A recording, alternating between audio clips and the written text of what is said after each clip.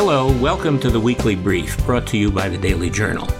I'm Howard Miller, contributing editor and podcast host for the Daily Journal, and our guest today is Jessica Mock, who is the Daily Journal reporter who covers one of the most interesting and important current areas of California law. She is the reporter at the Daily Journal that covers the labor and employment issues, especially the most recent legislative issues. And if you've been reading the Daily Journal on a regular basis, which I hope you have, you will have seen her byline virtually every day. And we're going to be talking with Jessica about some of those important pieces of legislation and what the pressure is, what has happened to lead to them. Jessica comes to us, to the Daily Journal. She's been covering this beat for a while. Before covering labor and employment, she covered criminal procedure and criminal law cases for the Daily Journal. She previously had reported on finance issues and other issues. She has her undergraduate and graduate degrees from McGill University in Canada, and we really welcome her. And Jessica, thank you so much for taking the time to be with us here for this podcast. Thanks so much for having me, Howard.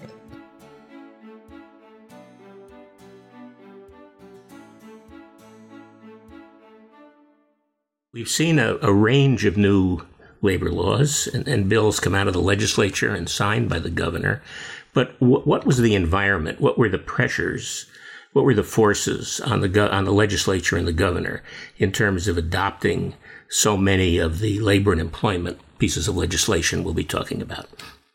Well, I think the pandemic, obviously, and the protests around race this year have really exacerbated existing tensions between workers and their employers. So I think on the one hand, many workers are afraid for their safety, especially if they're not able to work remotely and had to continue working on site throughout the pandemic. And of course, a lot of workers are going back to work when there is still a lot of cases of the coronavirus in California. A lot of workers are struggling financially. They're struggling with childcare, with taking care of family members, and life is incredibly stressful for many people right now. Many people may not feel like their employers are being supportive.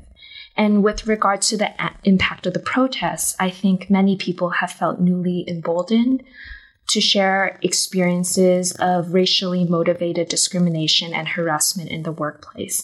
And this kind of looks like what happened during the Me Too movement, which sparked a lot of conversations around gender-based discrimination and harassment in the workplace. Well, this has led to some specific bills that have really increased obligations on employers. For example, you mentioned concerns about the racial issues and identity issues. SB 973, to start out with one of the legislative examples, imposed additional obligations on employers with regard to those issues. What did SB 973 do? Right. So first, I do want to say that even given all the challenges that employees are obviously facing right now, employers are struggling too. So many companies have lost a huge amount of business during the pandemic, and they're just trying to stay financially afloat. But on top of that, they're grappling with a tidal wave of new emergency laws and regulations that are changing almost daily. Well, specifically, SB 973, for the reasons you've talked about, imposed reporting requirements on employers, didn't it, to report on gender, race, and ethnicity? And what are the obligations placed on employers by that bill?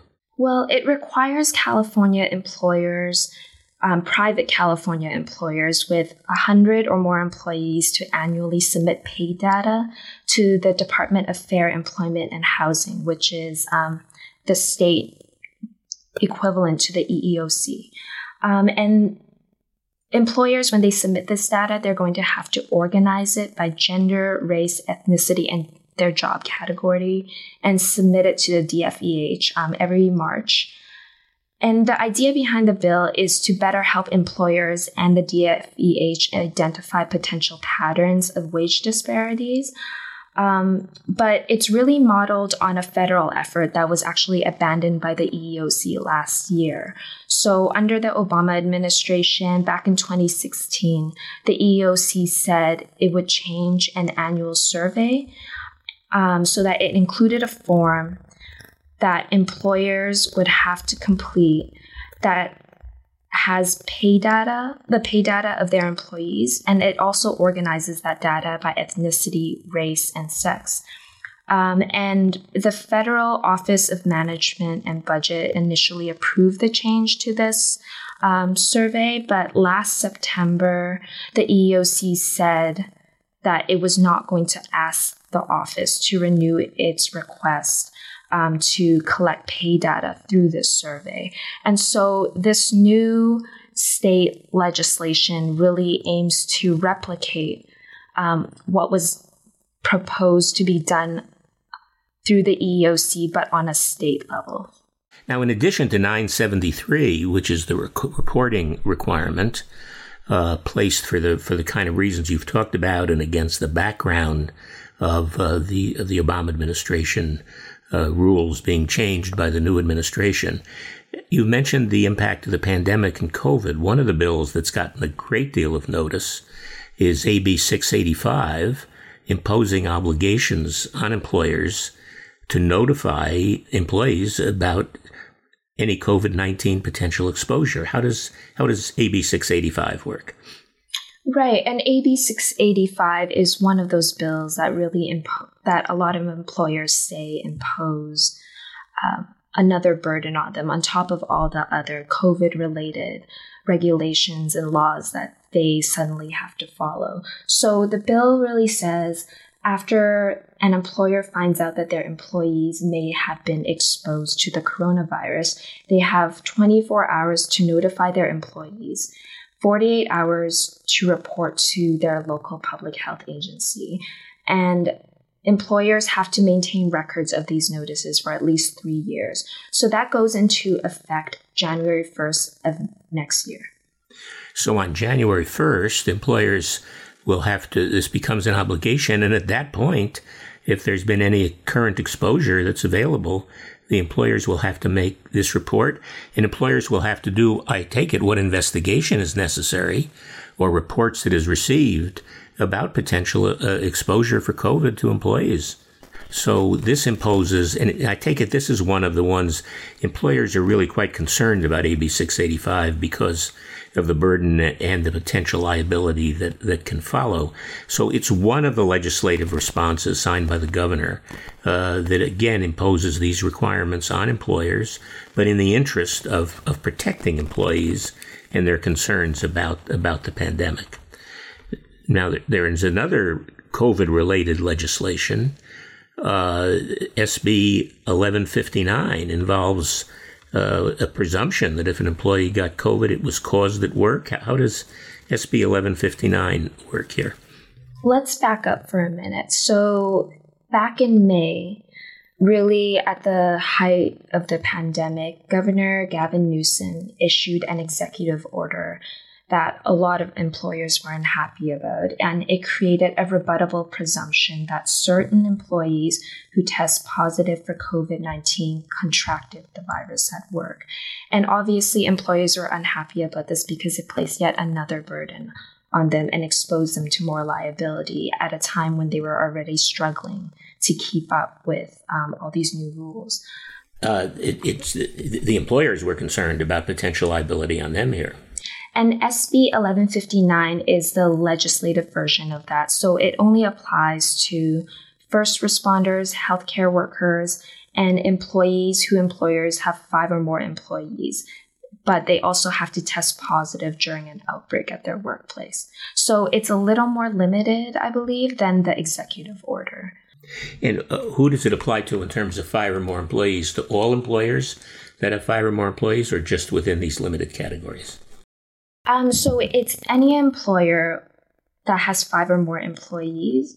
But in that situation, the employee who's filing this claim would also have to test positive during an outbreak at their workplace. But under SB 1159, if an employee employed at a business that employs 5 or more people does test positive, there is a presumption under the bill that it was caused at work.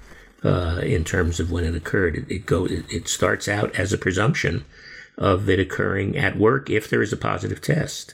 So if a worker were to file a claim, their employer would have to prove, and this would be very difficult, they would have to prove that their worker didn't contract it in the workplace.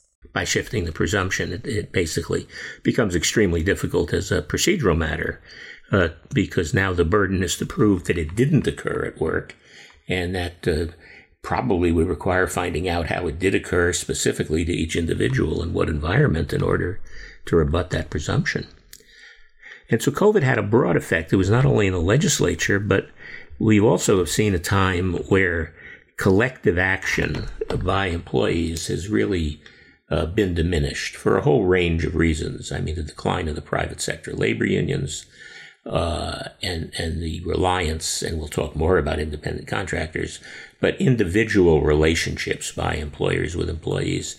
And there was a serious discussion about the need to develop mechanisms for employees to engage more in concerted activity, as some of the labor laws call it, or to organize together in groups. And one of the results of that didn't come out of the legislature, but came out of LA County, involving public health councils. How does that work?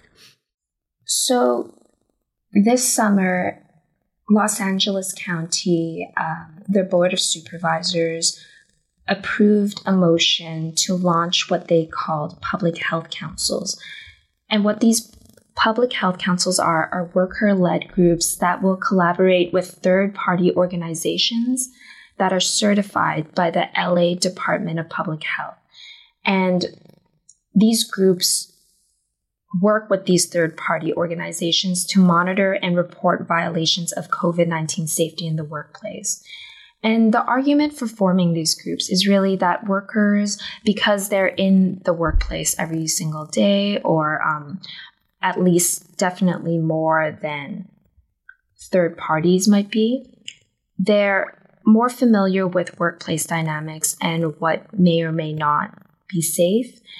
And so they may notice things that a third party may not. And the other important thing about these public health councils is that these workers who are in these groups and these public health councils, they are protected from retaliation from their employers, which is definitely a concern that a lot of workers have when it comes to reporting COVID-19 safety violations. Yeah, this is, it's interesting that the protection against retaliation was included, because in all concerted activity, there is a risk of retaliation, and so much of the federal labor laws, an analogy, the National Labor Relations Act and other labor statutes really prohibit any retaliation and enforce liability for retaliation as a way of protecting workers in order for them to have concerted activity without risk. And so these provisions really try to mirror the protections that are otherwise available, have been otherwise available under the various Labor Relations Act to permit concerted activity. There's always been a widespread feeling that the way to protect concerted activity and make people feel confident, employees feel confident, that they can engage in concerted activity is by making sure that there are protections against retaliation. And that's the background that was included by the county action in these public health councils. And it's an important concept that runs through all of the labor law protections. And it's not only the county, and it's not only what we've talked about, but the legislature also enacted special protections for farm workers concerning COVID in AB 2043, AB 2043. What protections for farm workers did the legislature pass and the governor sign in that bill? So just by way of background, to give you a sense of what farm workers are going through, this summer there was a widely circulated survey put out by the California Institute for Rural Studies, which is a nonprofit organization. And the survey found that farm workers in California were far more likely to contract COVID-19 than workers in any other industry. Farm workers are usually essential work. Well, they are essential workers who are often compensated quite poorly, and they don't always get all of the labor protections that workers in other industries enjoy. So this summer, I talked to attorneys representing agricultural employers.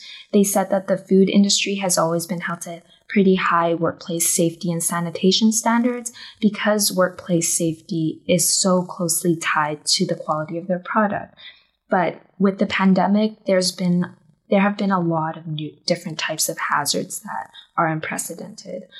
So, for example, in May, I heard from some farm worker advocates that they've been seeing an influx of new workers from other industries, industries that had been laying off or furloughing a lot of people. So there were more people working with them all of a sudden.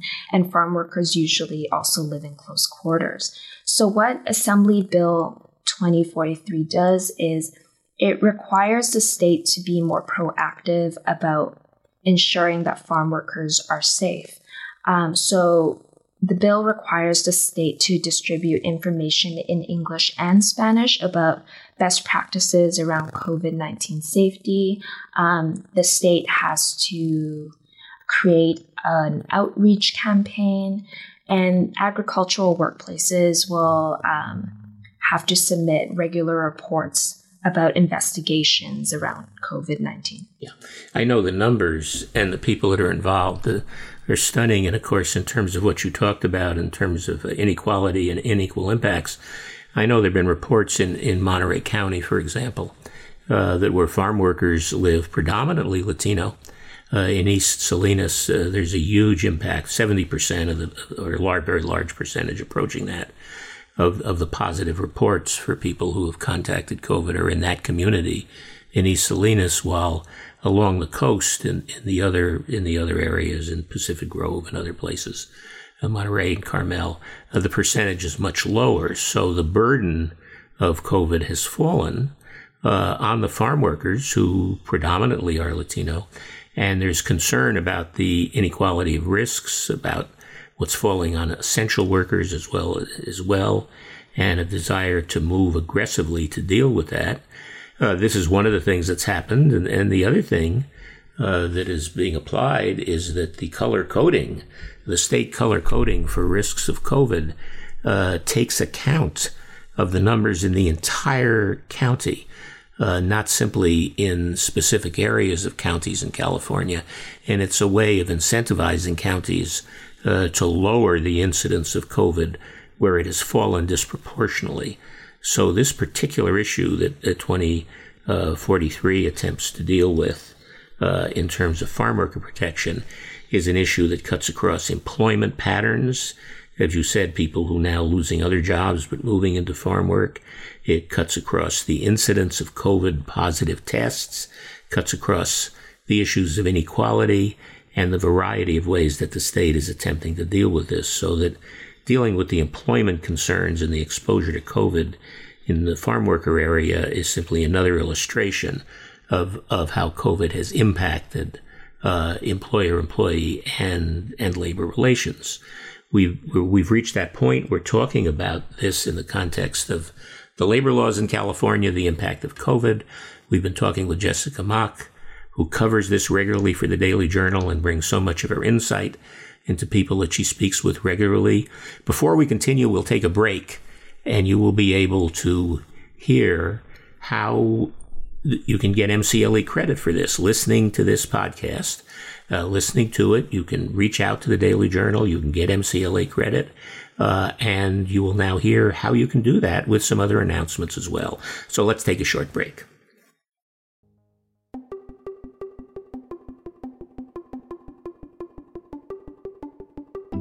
The Daily Journal is proud to provide the weekly brief and other content as MCLE credit. Head to dailyjournal.com/MCLE to see all the available content and more information on how to earn 1 hour of MCLE credit, all from the comfort of your home or office. Read an article, listen to a podcast, get credit.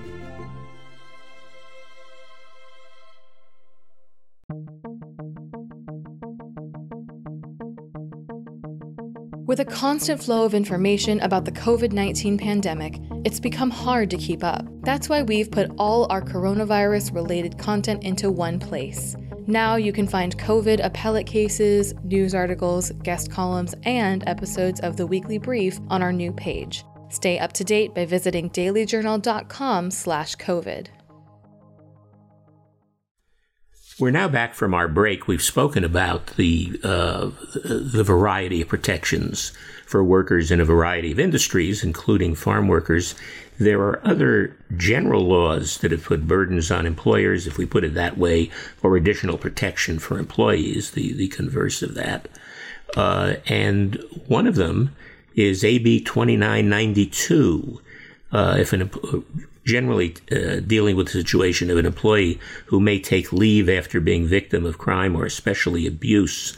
And that's connected with the COVID because we've seen increasing examples of abuse with families staying at home and for other reasons. So 2992 imposes limitations on employers for any employee who takes a leave after being a victim of abuse. Tell us about AB 2992. Well, it's just like you said, Howard. AB 2992 prohibits employers from firing, discriminating, or retaliating against workers who take time off work to seek help when those workers have been a victim of crime or abuse. It also allows workers to take unscheduled leave from work if they can provide documentation from a victim's advocate or another type of proof that they were getting treatment from an injury. And once again, we see the pattern of protection that the legislature and governor have decided needs to be done here, because one of the concerns, employees at work, they've been subject to abuse, they need to take time, and there's always been a concern that if employees did that, there'd be a disagreement about whether it's necessary, and there might be retaliation, jobs might be lost. And AB 2992 is the attempt by the legislature and the governor to deal with that issue and essentially give precedence to the employee claim of having been a victim of abuse or crime, and making that determination the determination that governs the relationship and prohibits retaliation or change in status of the employee by the employer. Another thing that should be mentioned in connection with 2992 is another bill, AB 2017, that works on the same principle in terms of what determination, who makes a determination of when leave may be taken and for what reason. It makes clear in AB 2017 that the designation of sick leave, that is whatever sick leave the employee is eligible for, the designation of sick leave when it's taken is at the discretion of the employee. And again, it's a way of the legislature and the governor making a judgment that given the extraordinary effects of COVID especially, that employees needed additional protection from a fear of retaliation or change in employment status. And just as they did that in AB 2992, restricting the authority and power of employers to disagree with the employee on certain things, AB 2017 gives the authority, the power, to determine when sick leave will be taken in the sole discretion of the employee, and the employer cannot override that. Other things have come in that give further power and authority to employees. Senate Bill 1383, for example, deals with family leave obligations. What does SB 1383 provide? So SB 1383 is an expansion of the existing California Family Rights Act. And that act requires employers with 50 or more employees to grant leave of up to 12 weeks every year to eligible employees so that they can take care of either themselves, a child, a parent, or a spouse, or they can also take that time to bond with the new child. And so what SB 1383 does is it really expands coverage of the California Family Rights Act to employers with as few as 5 employees. And it expands what are considered qualifying events. So instead of this leave being restricted for workers who want to take care of just themselves, their child, their parent, or their spouse, workers can now also take this leave to care for a grandparent, a grandchild, or their sibling. Let's take a break, and when we return, we will talk about legislation regarding the Dynamics case, a previous statute passed in 2019, and what the legislature has done about independent contractors in this session.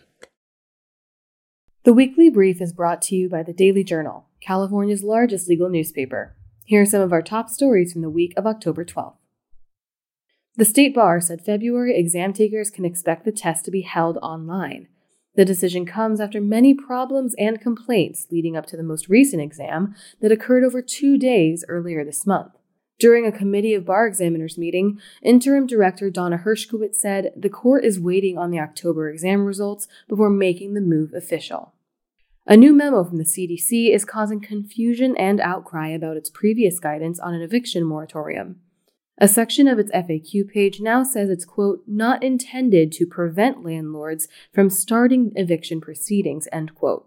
Critics say this is a move that allows landlords to intimidate tenants, and some speculate it's a response to multiple legal challenges brought against the CDC's original ban. These critics say it walks back protections for tenants, but the National Apartment Association said the memo was a vital clarification and an acknowledgement of the power the association holds. A criminal trial that was the subject of much courtroom drama is now over. Federal Judge Cormac J. Carney dismissed with prejudice a criminal indictment because the Central District refuses to resume jury trials. In his order, Judge Carney said the Constitution doesn't make exceptions for a right to a jury trial for emergencies or crisis. The move highlights a growing dispute between Carney and other judges, including Chief Justice Philip S. Gutierrez, over the resumption of jury trials during the pandemic. To read these stories and more, go to dailyjournal.com/articles.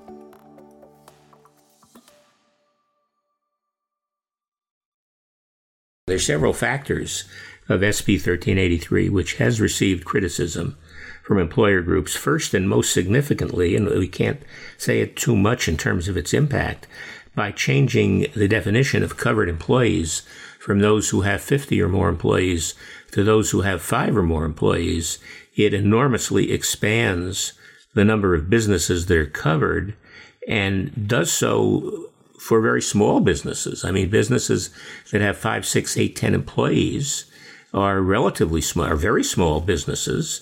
And because of the few number of employees, each of those employees may have, probably does have, a critical role to play in the business. But the family leave obligations, giving up to 12 weeks of leave to deal with the expanded ability to help family members, dramatically increases the number of businesses that are covered, and especially the size of businesses that were covered. And that really was a lot of the discussion here, wasn't it? Putting this burden on very small employers that only have 5 employees or more, and yet it was the judgment of the legislature and the governor that giving this authority to the employees, the power to the employees, to help in their daily lives, to help their family members, to extend to grandparents, for example, it was more important than whatever disruption the authority of the employees to do this would cause to the small business. And it's part of dealing, I think the way to deal with it is to say that the legislature and governor have focused really on the effects of COVID that are causing so much of this. Because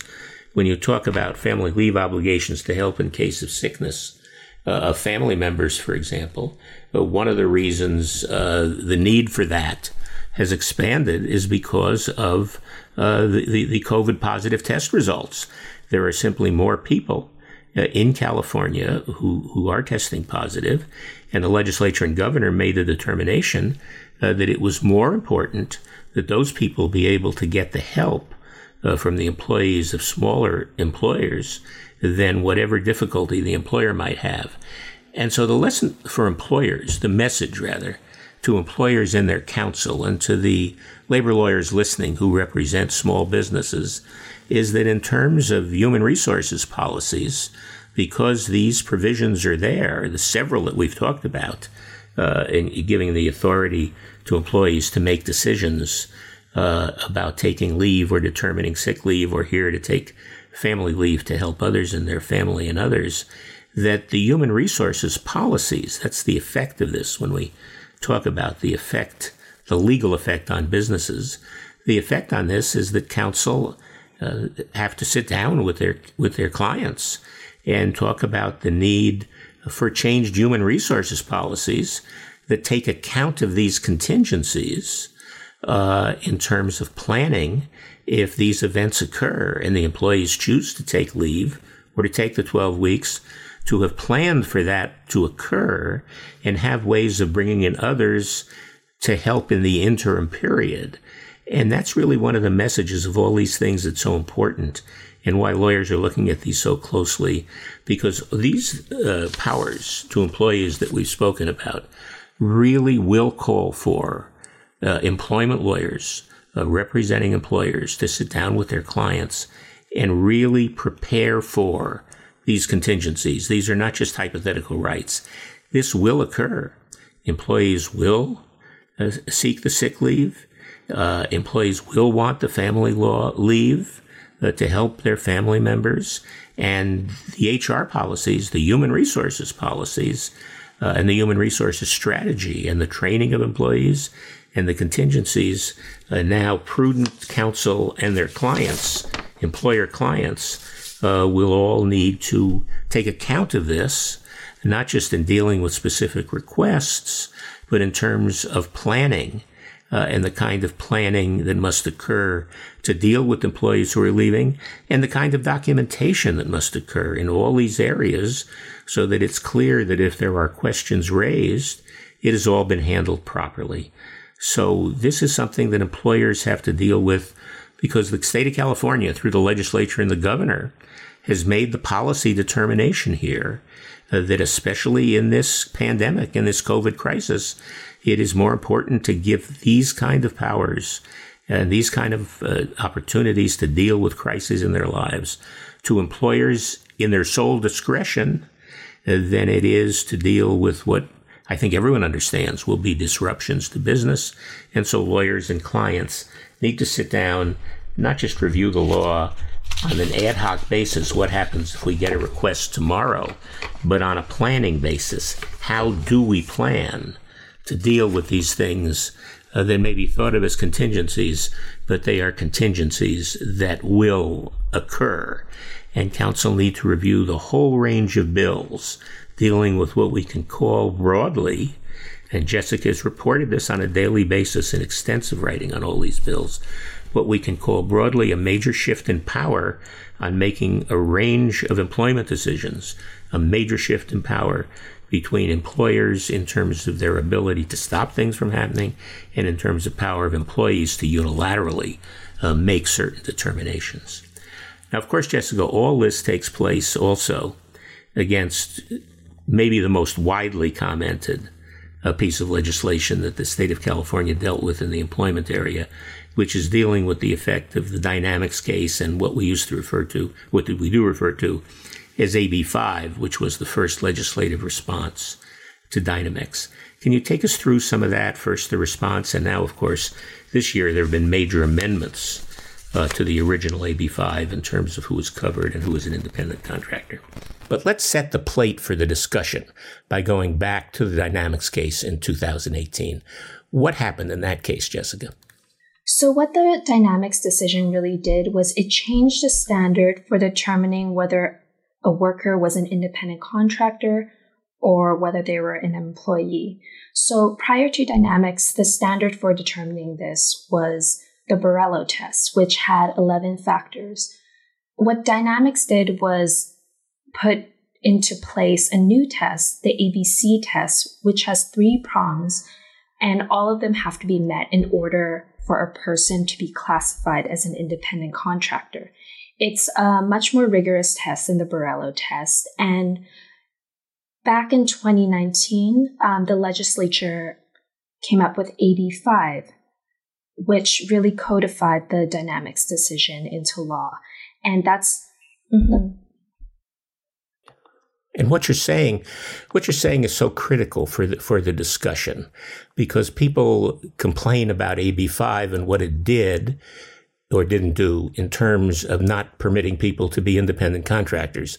But AB5 was a reaction. It's important to start always with that understanding, was a reaction to the dynamics case. Without AB5, the new dynamics three-part test would require, for example, in the second part, which is the critical part, second part of the test is that the proposed independent contractor performs work that is outside the usual course of the business of the company for which work is being done. So if you were a computer programmer, always had acted independently, but you now were engaged for a project by a computer company doing programming, you were an employee and not an independent contractor.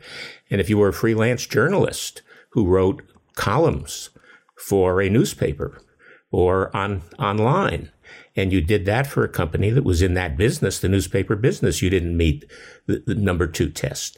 So it was dynamics that created this issue in terms of the ABC test. And AB5 was a reaction to all those who previously were independent contractors and wanted to modify the new very strict dynamics test for being an independent contractor. So as you said, the first reaction in 2019 was AB5. And what did the legislature do in AB5? AB5 basically codified the dynamics decision. So the ABC test became the standard for determining the classification of a worker, whether they were an independent contractor or whether they were an employee. But it also crucially included a bunch of carve-outs for several industries, and including journalists, including freelance journalists.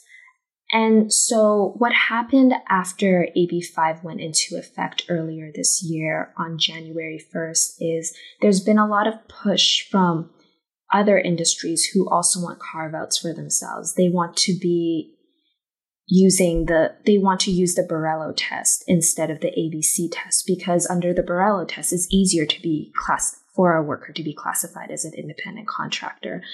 There's also been a lot of litigation.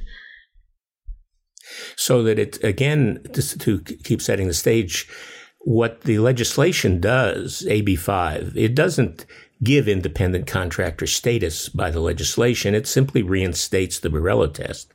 But it still left a great many people upset at the end of the 2019 session that they weren't included.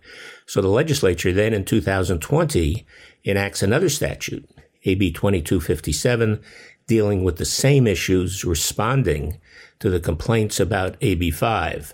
And what happened in 2020? What happened with AB 2257? So Assembly Bill 2257 was really a reaction to all the pushback that different industries were making to Assembly Bill 5. And so the author of Assembly Bill 2257, Lorena Gonzalez, she was also the author of AB5. And what she did was she worked with different industries over the years, consulted with many people, and came up with this piece of legislation that really created more carve-outs for more industries. And so some of the professionals under the new bill that would now be subject to the Borello standard instead of the ABC test include musicians, vocalists, composers, so a lot of people in the music industry, but also underwriters, appraisers, home inspectors, and certain freelance journalists and photographers. I take it what we can say about 2257 is that neither it nor AB5 was a law that enacted general principles for the court to apply. Both of the statutes, AB5 in 2019 and now AB 2257 in 2020, really simply contain a list of those employees, industries, or businesses that will be subject to Borello instead of dynamics. And so it's a question of, don't people have to read the statute and go to that list because it's very specific, isn't it? It is quite specific. Like I said, there are musicians, vocalists, people in the music industry, but also it seems to cover underwriters and appraisers and home inspectors. So it's a variety of different industries, but it's not necessarily, those industries don't necessarily seem to be connected to each other in any substantial way. And of course, what has created so much of the controversy here when we talk about what's included and what's not, have been Uber and Lyft and the transportation services. So were Uber and Lyft granted some exemption to apply Borello instead of Dynamics, or are Uber and Lyft, as things now stand, still subject to the ABC Dynamics test? So under California law, they are subject to the test. They always have been. There was never a carve-out for them. But obviously, Uber and Lyft have been pushing very hard for an exemption. They have a ballot measure that's going to be voted upon on November 3rd. It's Proposition 22. There's a lot of ongoing litigation filed by Uber, Lyft, and other gig economy companies themselves. But also, there are two going on right now that have been filed by state entities, which was an interesting development this year. Yeah, so Uber and Lyft are right at the center of this. They're really the ones that created so much of the controversy here and have pressed so much. And Prop 22, I know those of us who watch television and receive other communications have been bombarded with ads both for and against Proposition 22. So if Proposition 22 were to pass, what would its effect be on Uber and Lyft? So I guess I would start in explaining this by saying that it's different from what Assembly Bill 2257 does. And that was the bill that we just talked about that created carve-outs for certain professionals. So while AB 2257 created a carve-out for certain professionals and subjected their workers to the Borello standard instead of the ABC test, what Uber and Lyft are pushing for in Proposition 22 is something entirely different. They're looking for a third category between an independent contractor and an employee that they can use to classify drivers for Uber, Lyft, and food delivery companies like DoorDash. What is this? What will be the status of the drivers in Uber and Lyft and the other equivalent companies if Proposition 22 passes? So Uber and Lyft would belong to a third category in between an independent contractor and an employee. So one of the significant differences that drivers would enjoy is they would get certain benefits that independent contractors wouldn't get, including at least 120% of minimum wage. If they work a certain number of hours, they'll get some contributions towards their health care, and they'll also get some contributions towards things like gas and vehicle maintenance. So that's very important. It's critical to realize what 2022 adds a new element to this. It talks about a third category of employee independent contractor status that gives benefits to those who otherwise might be independent contractors that move closer, if not all the way, to those who are employees. But this battle over independent contractors and employees is part of a larger theme that we've seen both this year. It's one of the critical contributions to what's happening in labor law between a drive for more employment status, a drive to permit employees to have greater concerted action. And it's all part of the current environment that we've spoken about, in which employee rights are being changed and challenged because of political and other movements in the larger society. And we should mention two things before completing the discussion of Dynamics, AB 2257, Uber and Lyft, and Proposition 22. There is a federal component to this also, the NLRB, which is a whole other subject, but have to be aware of the federal component, have entered decisions about an independent contractor status that are different than the ABC test and could cause complications if they remain in effect. And that will depend, I think, a great deal on what happens on November 3rd. And in addition, we should alert you on behalf of the Daily Journal that there is now a case in the Supreme Court of California that will be argued. It is now calendared for November 3rd. The Vasquez case. And the Vasquez case involves whether Dynamics will be applied retroactively will be retroactive application of the Dynamics case. The case was originally in the federal court. It went to the Ninth Circuit. And the Ninth Circuit certified to the Supreme Court of California the issue of state law about whether the Dynamics rule was going to be applied retroactively. And of course, that has enormous implications for potential employer liability, as well as a range of other issues. That's a whole additional subject. But you should be alert as we have this discussion about Dynamics in 2257 and Proposition 22. Be alert to the Vasquez case on the calendar of the Supreme Court of California, to be argued on November 3rd. So, Jessica, we've gone over a great deal of material here, and I want to thank you for joining us. Especially want to tell everyone that what we've talked about here with Jessica Mack, who covers labor and employment law for the Daily Journal, is really only a small part of what she has written in the Daily Journal on these issues. There is a treasure trove, a vast library of Jessica's writings, as well as the writings, columns of others, to deal with this critical issue of California employment law as it goes through dramatic changes. But we do, Jessica, want to say how much we appreciate and thank you for taking the time to join us, go over some of these critical issues, and help bring clarity to this entire dynamic area. Thanks so much for having me.